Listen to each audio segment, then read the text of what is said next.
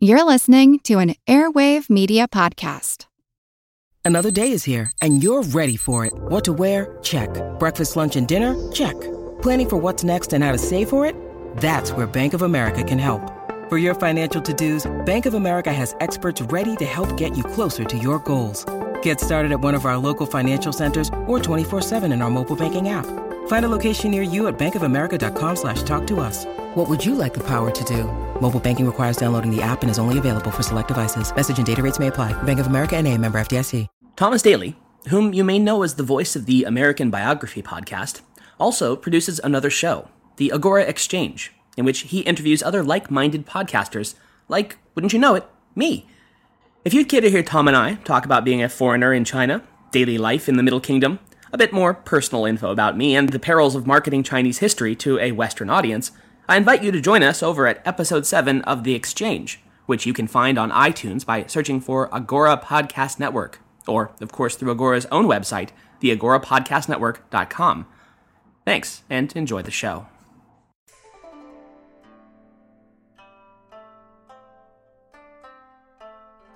Hello, and welcome to the History of China. Episode 101, Heart and Belly, Claws and Teeth. We are back today with our main narrative. When last we left the Tang Empire, the aged Xuanzong still sat on the throne, but his decades of stability and military adventurism had hit an unexpected speed bump in the form of the Chinese defeat at the Talas River, far to the west in Transoxiana, against the ascendant Abbasid Caliphate. It had been a defeat that, while embarrassing, had been almost casually brushed off as inconsequential at the time and by both parties. Well, if Talas was a barely registered speed bump, today the school bus that is the Tang Dynasty is going to slam into the median and then careen off of a sheer cliff face while bursting into flames. And just a quick note, I have actually gone and posted 2 maps on the website, one of the Tang Empire just before the An Lushan Rebellion, and one of the rebellion itself. So please check them out if you'd like to follow along visually as well as orally. And in addition, I've also posted on each of them what they looked like before I went and modified them and exactly why that took me so long to get out. So I encourage you all to go and take a look. We're going to start right off back in 751, and once again on the periphery of the Tang Empire. But this time we'll be moving away from the far west and instead training our gaze on the far south, what the Tang Dynasty referred to as the An Nan Protectorate, and what we would consider today as northern Vietnam. Remember when I said last episode that each and every time the Chinese tried to invade the Southeast Asian kingdoms, they ran into a tremendous indigenous resistance, coupled with horrific diseases that just decimated their ranks? Yeah, well, this is one of those times.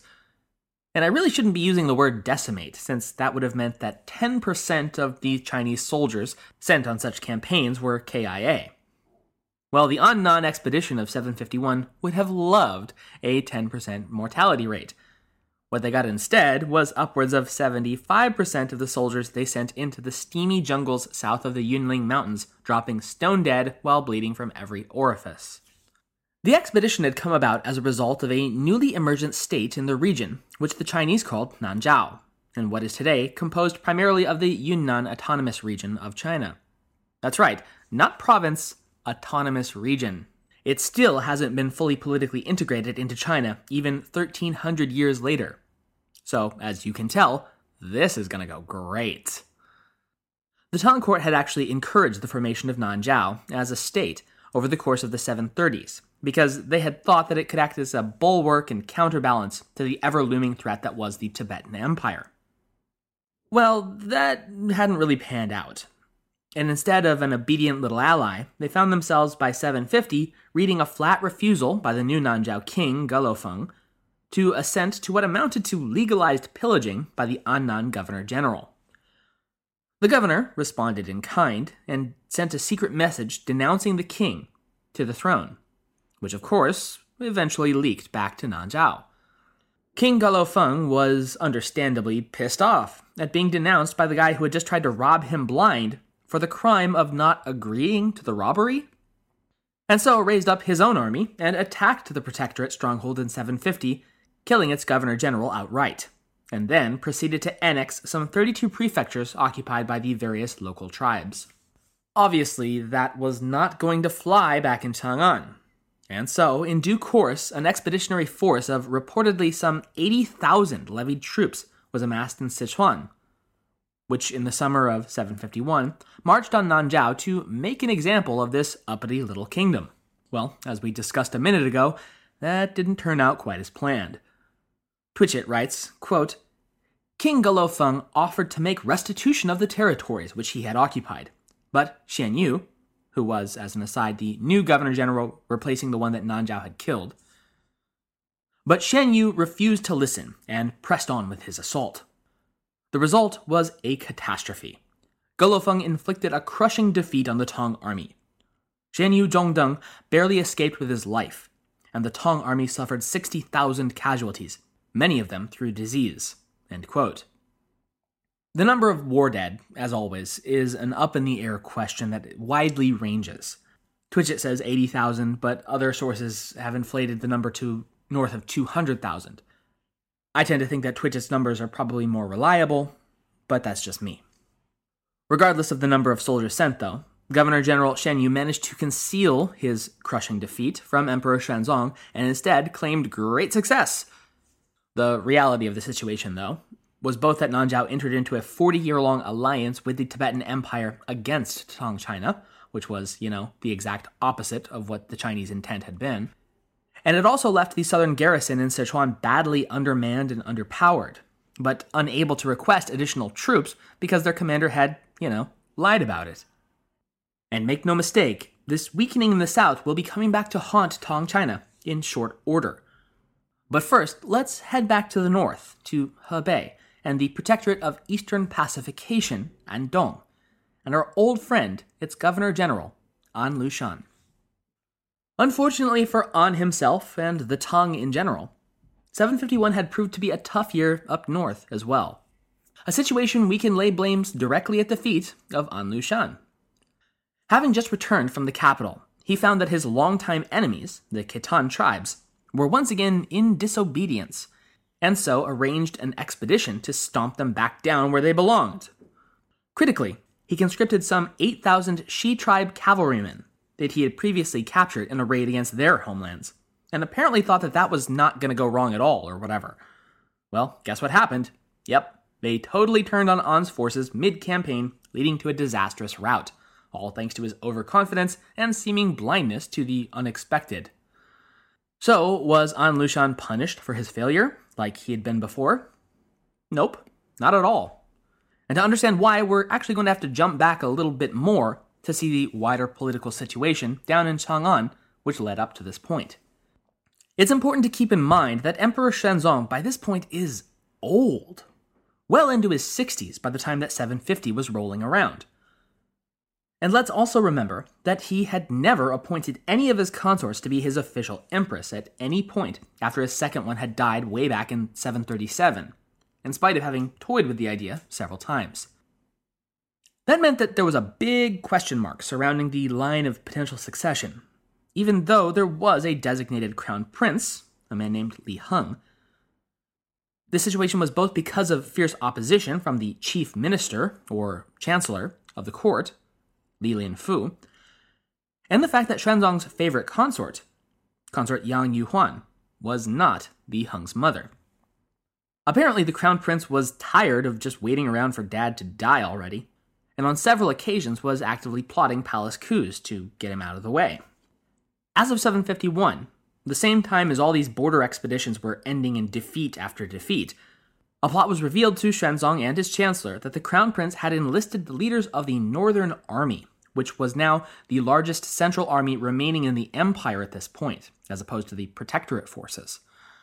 Well, the Northern Army, or at least the bulk of its commanders, had apparently been in cahoots with the crown prince to oust Xuanzong and install Li Heng as his replacement. Imperial agents managed to catch this conspiracy just in time and arrested, and then presumably executed, the would-be traitorous officials. However, since there was no direct evidence implicating the crown prince's involvement, Prince Li Heng remained in play and ever a potential threat to both the emperor and his chancellor, whom he despised, Li Lianfu. Historian Li Chamney states, quote, "The severity of the threat from his heir apparent, Li Heng, should not be understated. While Xuanzong is often presented as a fool for not taking the threat of An Lushan's growing power seriously, it should be remembered that he was constantly under the threat of a military coup by his own son. It is understandable that Xuanzong took military allies where he could find them." End quote. Regardless of whether or not he really felt that he could trust this Sogdian Turkic general, An Lushan, An had made it clear that he was the emperor's staunchest ally in this regard. During his previous visit to the capital, in fact, he had held his first audience with the emperor ever, and in a very strange way indeed, if the anecdotes are to be believed, actually displayed his loyalty through a ceremonial faux pas. When presented to the throne, An Lushan broke all court decorum by first bowing to Consort Yang and then to Xuanzong. When it was pointed out to him by the shocked officials just how out of sorts such an act was, he explained that he was but a simple barbarian, and his barbarian customs dictated that traditionally one should bow first to their mother and then to their father. Just a simple mistake is all. Or was it? Chamney doesn't think so, and says, quote, "An Lushan, already one of the wealthiest and most powerful people in the Tang Empire, could undoubtedly have hired an advisor versed in Tang court etiquette prior to his visit, had he any confusion about how to act.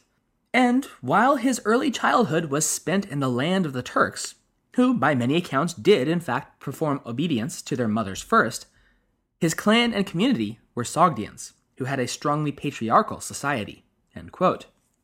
In other words, An Lushan's insistence that this was a mistake made by a simple barbarian was a line of pure BS, and it was instead a calculated political message. He honored Consort Yang as though she was his mother, i.e. an empress, a strong political message of support for Xuanzong's decision and the current regime, as well as an opposition to Crown Prince Li Heng, since should Xuanzong decide to make Consort Yang his empress, her children would be elevated to the top of the pile in terms of succession, likely displacing the sitting heir. And An Lushan was able to communicate all this while not actually making any direct enemies in the process, all by simply saying, "Well, I didn't know better, I'm just a barbarian after all." And by all accounts, the emperor got the intended message loud and clear. That very visit, An was promoted to the president of the censorate, a strong sign that both Xuanzong and Chancellor Li Linfu had placed their faith in the governor-general of Andong to serve as their regime's protector against what seemed to be an inevitable play by Crown Prince Li Heng, his literati administrator allies, and the Northern Army. This position was further enhanced in 750 when he was formally adopted into the imperial clan as the Prince of Dongping. Granted, the imperial court was not completely taken in by An's continual shows of servility and obedience. That same year, his eldest son, An Qingzong, was named to a full-time post within the capital itself, while Lushan was to return to his protectorate capital at Fanyang Garrison, which is modern Beijing. Though this post was ostensibly a high honor for the young man, in reality it was a measure of protection against political disobedience by the extremely powerful governor-general, and so An Qingzong would serve effectively as a hostage to the court to ensure his father's continued loyalty at the Northern Front. So that whole situation helps to largely explain the complete lack of punitive action following his defeat against the Khitan in 751.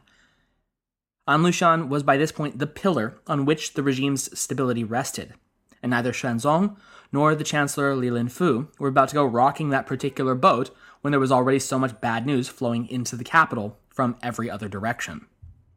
At this point, I feel like I should pause for a moment, because I have been, and we will continue to be, discussing quite a lot about ethnicity in the lead up to this rebellion.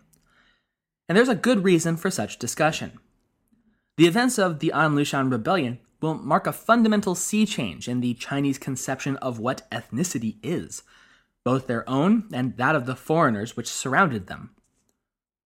From before the rebellion to the period after, we might think of China as going from what might be best described as an open and relatively accepting society featuring international metropolises like Chang'an and Luoyang, to afterwards a far more distrusting, closed, and xenophobic Tang regime that would emerge from the rebellion's ashes. And even that statement requires a pretty careful explanation, since our own modern ideology of what ethnicity is would be a fundamentally alien concept to 8th century Chinese. Once again from Chamny, quote, "The use of contemporary cultural theory to examine the period of the Tang Dynasty is hindered due to the inescapable influence of the modern context. For example, the words ethnic and ethnicity carry significant etymological baggage. Ethnicity is still used in a very racialized way, and is often a euphemism for race. As race is a concept with an excess of contextual baggage, the strong links between race and ethnicity render the concept inappropriate for non-modern cultural history." End quote. The ethnicity I've been bandying about for Chinese is Han, and certainly today we would consider Han Chinese to fully be an ethnicity in the modern sense. But during and prior to the Tang Dynasty, it was a more complex idea than simple bloodlines. It was something even more than that, an amalgamation of blood and ancestry, but also geography, moral principles, and cultural norms, and even shared history. This was in diametric opposition to the Hu, which is often shorthanded or translated as barbarian. But again, that term should be understood to be a generalized capital O other, applying to anyone who isn't us, even as it officially morphed in this period to specifically mean Indo-Iranian or Sogdian, just as Tuje was Gokturk and Tuban was Tibetan. An Lushan was even known to use the term on himself, famously in an attempt to win over an enemy Turkic general by entreating him, quote, "My father was a Hu, and my mother was Tuje. Your father was Tuje, your mother was a Hu. My family is therefore altogether identical to your family. How can we not have the feeling of friendship for one another?" End quote. Now, if we were to simply go by the classic histories like Sima Guang's Zizhi Tongjian, or the Old and New Books of Tang, respectively, we would be presented with a much starker, more racialized view of not just the rebellion, but of the Chinese worldview as a whole. That stems from the fact that all of the above were written in a post-An Lushan world, where the line between what was Chinese and what wasn't was much starker and firmer. Yet, as we've seen over the course of this series on the Tang, and previously the Sui, and even before that into the period of disunion, pre-rebellion Chineseness was a far more porous concept. And you could really say that it was, in many, if not most respects, a Sino-Turkic amalgam that had fused together in the crucible that was the period of disunion, as the culture of the Yellow River and the culture of the Steppelands were forcibly slammed together for 400 years. Some mixing was bound to take place. When you need mealtime inspiration, it's worth shopping Kroger, where you'll find over 30,000 mouth-watering choices that excite your inner foodie. And no matter what tasty choice you make, you'll enjoy our everyday low prices, plus extra ways to save, like digital coupons worth over $600 each week. You can also save up to $1 off per gallon at the pump with fuel points. More savings and more inspiring flavors make shopping Kroger worth it every time. Kroger, fresh for everyone. Fuel restrictions apply. Chamny actually makes a point of comparison that absolutely blew my mind when I read it, simply because I'd never sat down and thought about it in the terms that he puts it. He says, quote, "By the time of the rebellion, Turkic or Sino-Turkic rulers had controlled the north of China for 450 years and the south for 170 years. To put this in perspective, by the time of the rebellion, people of Turkic ethnicity had controlled the north of China for a longer period of time than people of European ancestry have controlled North America." End quote. Even the Tang imperial family, ostensibly the most Chinese of the Chinese, the sons of heaven, whose vaunted, and entirely fictional by the way, genealogy traced their line back to the Han-era general Li Guang, and even back to Lao Tzu at the dawn of time. Yet historian Chen Sanping noted that there were quite a few giveaways of this supposedly Chinese Li clan that veritably screamed, "We're Turks." They spoke Turkic as well as Chinese, and apparently preferred the former. Their successions had an odd habit of ignoring primogeniture.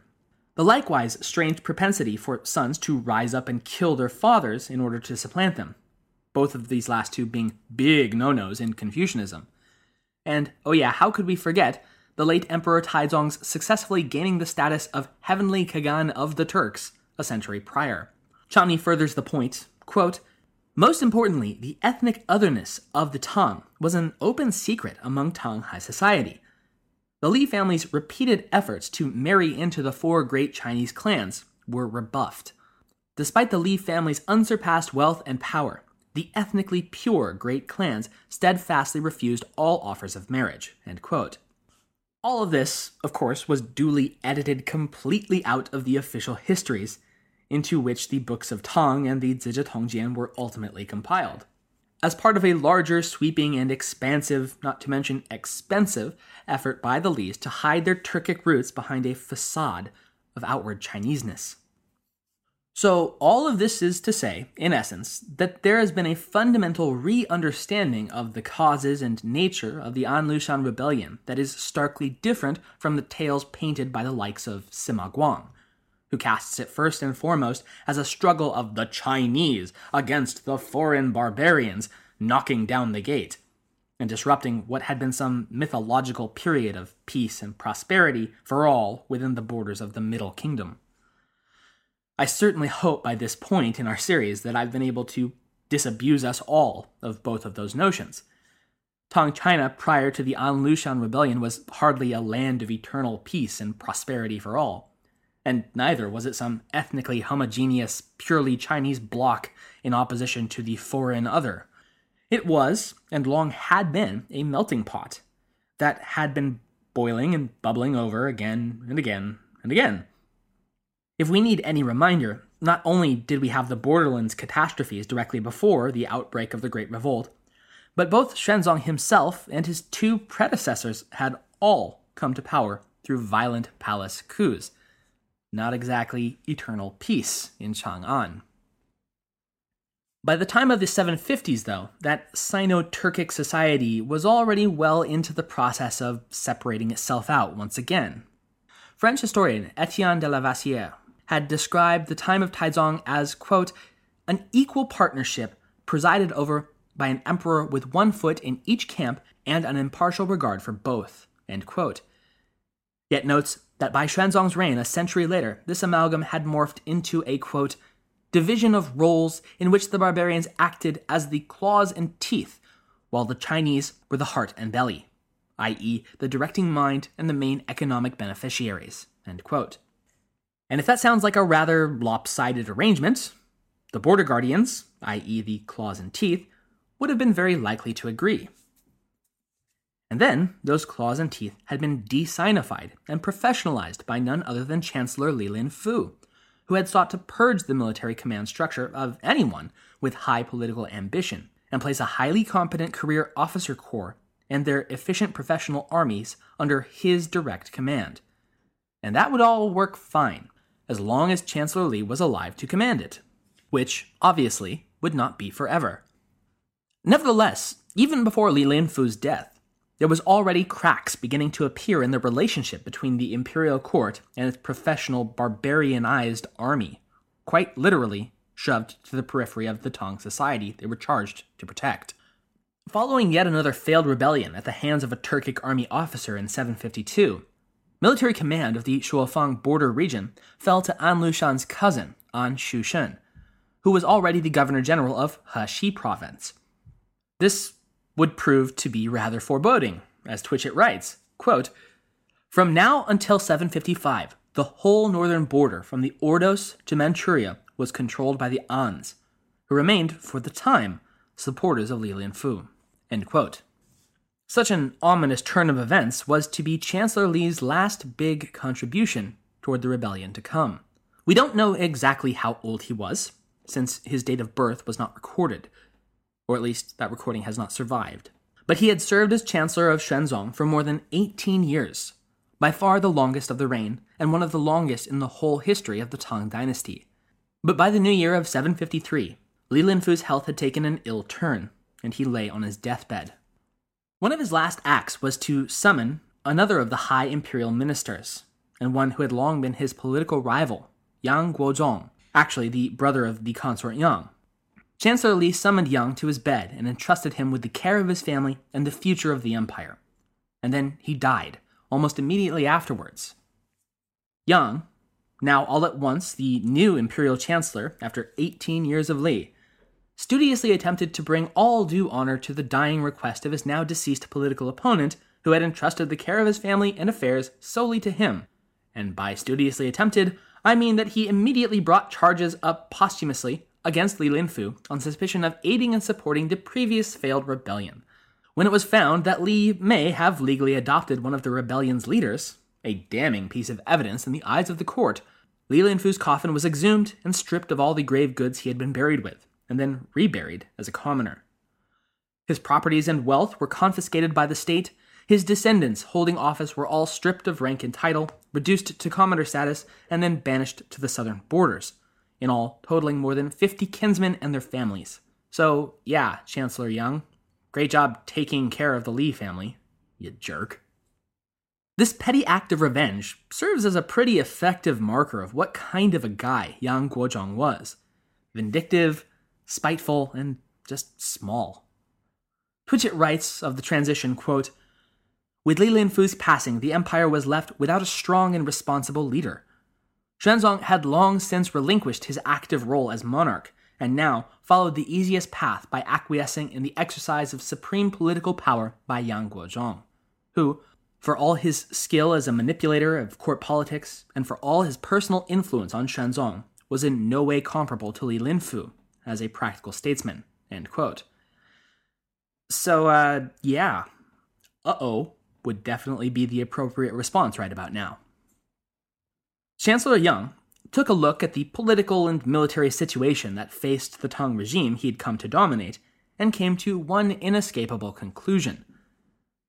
The political power of the imperial court was now absolutely dwarfed by the sheer military might of the governor-generalships, and none more so than An Lushan up in northeastern Hebei. It was a situation that he could not control, and thus he began searching very quickly for an effective counterbalance to what he perceived as a dangerously unstable state of affairs. To that end, he turned initially to his own former military command post, which was Sichuan. And you remember Sichuan, right? It's the province that just got 3/4 of its army wiped out by disease in that campaign against Nanjiao at the beginning of this episode. As you might imagine, his reliance on the Sichuan military force was not very effective. When it became clear to Yang that Sichuan was too distant and too weak to serve his needs as a counterbalance to Governor An, his second choice would prove far more provocative than he might have anticipated. His second-string choice was a Turkish general by the name of Ge Shuhan, who was at that point the military governor of Heshi and Longyu to the northwest, and a longtime rival of both An Lushan and his cousin An Shushen in the northeast. The relationship between Ge Shu and the Ans was so belligerent, in fact, that their disputes had repeatedly broken out into open shouting matches at court when both parties had been present. Suffice it to say, if Chancellor Yang had wanted to stabilize the military situation with An Lushan, enlisting Ge Shuhan was about the worst possible choice to make. It's unclear, widely disputed in fact, exactly when An Lushan got it into his head to rebel against the throne. Classical histories speak in terms of it having been virtually an inevitability that had been in the works for years. From The History of An Lushan, a work composed a scant 50 years after the rebel general's death, for instance, quote, "In secret, in the various districts, Western merchants brought the precious merchandise of foreign lands, the total value of which can be estimated at 1,000,000 cash. Every time that the merchants arrived, An Lushan, in Hu dress, remained seated while incense was burnt. The crowd of Hu then surrounded An Lushan and prostrated themselves at his feet to implore the blessings of heaven. Lushan had the animals prepared and arranged for the sacrifices. The sorceresses beat the drums, danced, and sang. Following this, he ordered the crowd of Hu into the various districts in order to secretly sell pieces of gauze or silk, as well as robes made of red silk or violet silk, purses embellished with gold or silver containing insignia in the forms of fish, belts which are worn around the waist, and other articles by the millions, and this in order to build up a reserve with a view to the revolt. He acted this way for 8 or 9 years. End quote. But more modern scholars like Chamny have pointed out that the sheer amount of specific details about what was supposed to be happening in these extremely secret meetings, complete with black magic rituals and sorceresses, is unlikely at best. Not only that, but what is described is nothing so much as a mishmash of quote-unquote barbarian-ish customs, rather than anything close to what either Sogdians or Turks, which again were An Lushan's twin ethnic identities, practiced. Taken together, it makes the story of An Lushan's meticulous network of Sogdian traders amassing wealth on his behalf for almost a decade in order to finance his impending rebellion sound far more like the product of a very active and wildly inaccurate imagination rather than a historical truth. As it turns out, An's decision to rise against the imperial throne may have been far more spur of the moment than traditionally thought. Even the year prior to the breakout of hostilities, 754, he might have been only then reaching any firm decision point. Historian Edwin G. Pullybank points out that the Governor-General, far from being some mastermind, may have, by 755, been brought to the point of mental instability and irrationality as a result of an untreated chronic disease. He writes, quote, Lushan's extraordinary obesity is referred to in many well-known anecdotes. He also suffered from boils and skin ulcers, and, by the time he became rebel emperor, was losing his eyesight. It is probable he suffered from diabetes.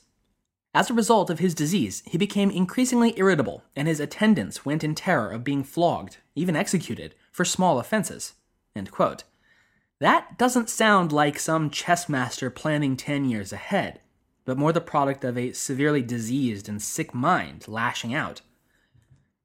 And the fact that he would raise his rebellion's flags against the Tang authority while knowing full well that his eldest son and heir remained an imperial hostage in the capital likewise speaks to him being rather less than thoughtful about the whole affair.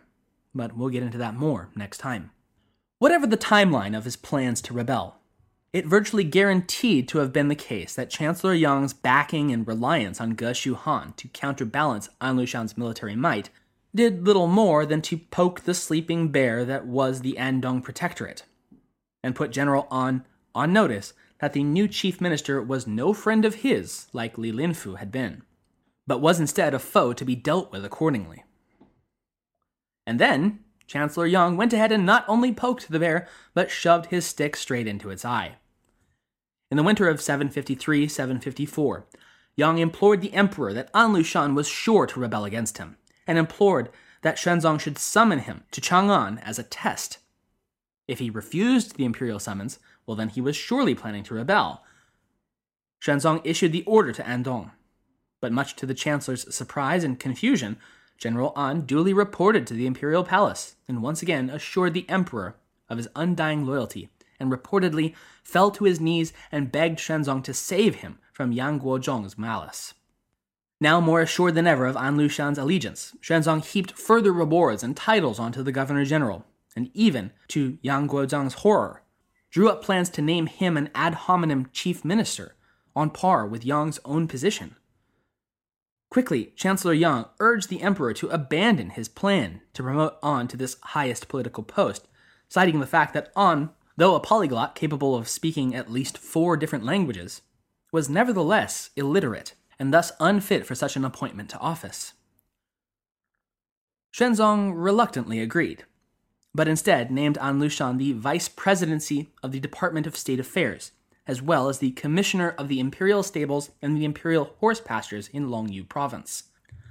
Those last 2 would prove especially important in the years to come, because that gave An control of the cavalry mounts of the north, which had formerly been within the domain of Ge Shu Han, as well as the pasture lands on which all Chinese cavalry depended.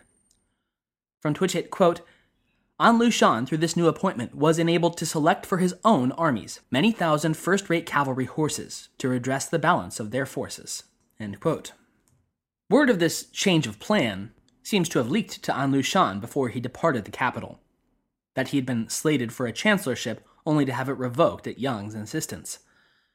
The emperor's chief eunuch reported to him, upon seeing him out of the city in the 3rd month of 754, that the general had been very discontented for this reason, a fact that deeply disturbed Xuanzong, since such decision-making was supposed to be completely confidential. Indeed, quote, during An Lushan's stay at the capital, the enmity of Yang Guozhong had become so apparent that when he left to return to his command at Fanyang, he went post-haste by boat, traveling night and day and never leaving his boat at any of the cities he passed, for fear that Yang Guozhong would have him pursued and detained. End quote.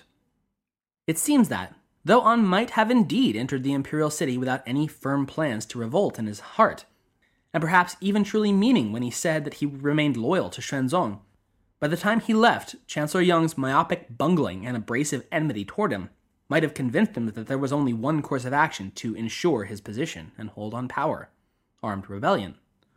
Between early 754, when An departed Chang'an, and December of the following year when he rose in rebellion, events unfolded at an increasingly frenetic pace.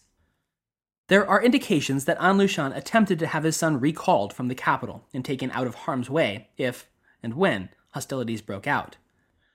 Whatever measures he might have taken, though, what is clear is that Xuanzong had no intention of relinquishing what was supposed to be his trump card, that is, the young An Qingzong's life.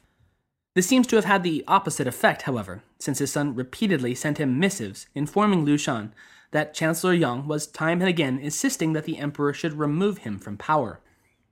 Moreover, it appears that Chancellor Yang commenced with a campaign to remove supporters of Lushan from their offices in central government, having some merely removed to distant provincial posts to the far south, and still others outright executed. But in any event, further isolating Lushan's power base from the affairs of the capital. I'm sure Yang must have been very pleased with himself and his own cunning to have effectively painted An into a corner that seemed to have no way out. But he was obviously missing the huge, armed and armored elephant in the room that was the fact that he was aggravating and baiting the man who single-handedly controlled the most effective fighting force in the empire, and that any man or animal backed into a corner was liable to lash out against his persecutor. Yang was playing with matches, and An Lushan was a tanker full of gasoline. Yet again, in early 755, Chancellor Yang once again managed to cajole Emperor Xuanzong into issuing a summons to An in order to test his loyalty, and to see whether or not he intended to rebel. This time, however, the Governor-General refused the summons, with the excuse that he was too sick to travel. Though Yang was probably jumping up and down by this point, saying, See, he's going to rebel!" Xuanzong wished to make a more thorough assessment of his trusted general, and so dispatched a eunuch envoy to his headquarters at Fanyang to assess for himself the general's intentions. Apparently, however, An heavily bribed the eunuch official and convinced him to report back to the capital that he, as ever, remained completely loyal to the dynasty. Time and again over the course of 755, summons would arrive bidding him to come to Chang'an, including a letter written in the aged emperor's own hand commanding that he attend his own son's wedding that summer. But time and again, Lushan waved them off with the excuse that his sickness precluded him from travel at all. It was a pretty transparent excuse, all things considered, and especially as he was continuing to launch raids northward. As such, it was becoming increasingly obvious, even to Emperor Xuanzong, who had until this point been steadfast in his belief in An's professed loyalty, that there was now something rotten in the protectorate of Dong'an. A fact cemented when proof of his eunuch agent's having accepted a massive bribe to give his glowing review of the general came to light. The eunuch was executed, and another dispatched to Fanyang at once to, for reals this time, see just what An Lushan was up to. In the words of Twitchett, quote, "When the emperor's envoy arrived in Fanyang, An Lushan received him seated and refused to even make the customary obeisances. After a few days, the envoy was sent back to Chang'an without having another audience. It was now clear that rebellion was only a matter of time." End quote. And so it was. On the 9th day of the 11th month, year 755, personally leading a combined army of Han, Tongra, Khitan, Shi, Shui, and Turkish tribesmen, numbering somewhere between 100 and 200,000 strong, the general An Lushan officially declared his rebellion against the Tang regime, claiming that he had received a secret edict from the Emperor Xuanzong himself, begging him to come to the capital and overthrow the Chancellor Yang Guozhong, who had seized control of the government for his own nefarious purposes. As we will see in the episodes to come, this was little more than a fiction, an excuse to launch his campaign, and soon enough, his true intent will become clear to all. But for now, under the guise of assisting the emperor, the 100,000-plus strong force departed their mustering grounds surrounding Fanyang and headed southward at the command of their rebel governor-general. And next week, we will follow the rebel army on its blitzkrieg campaign towards the secondary capital of Luoyang that will take Emperor Shenzong and the Tang dynasty as a whole completely by surprise, and serve as the opening salvo of what will go down in history as one of the most destructive conflicts of all time. Thanks for listening.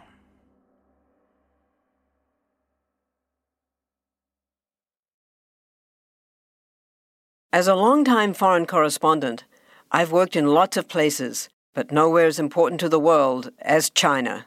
I'm Jane Perlez, former Beijing bureau chief for the New York Times.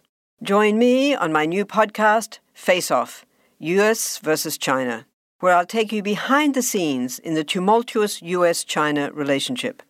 Find Face Off wherever you get your podcasts.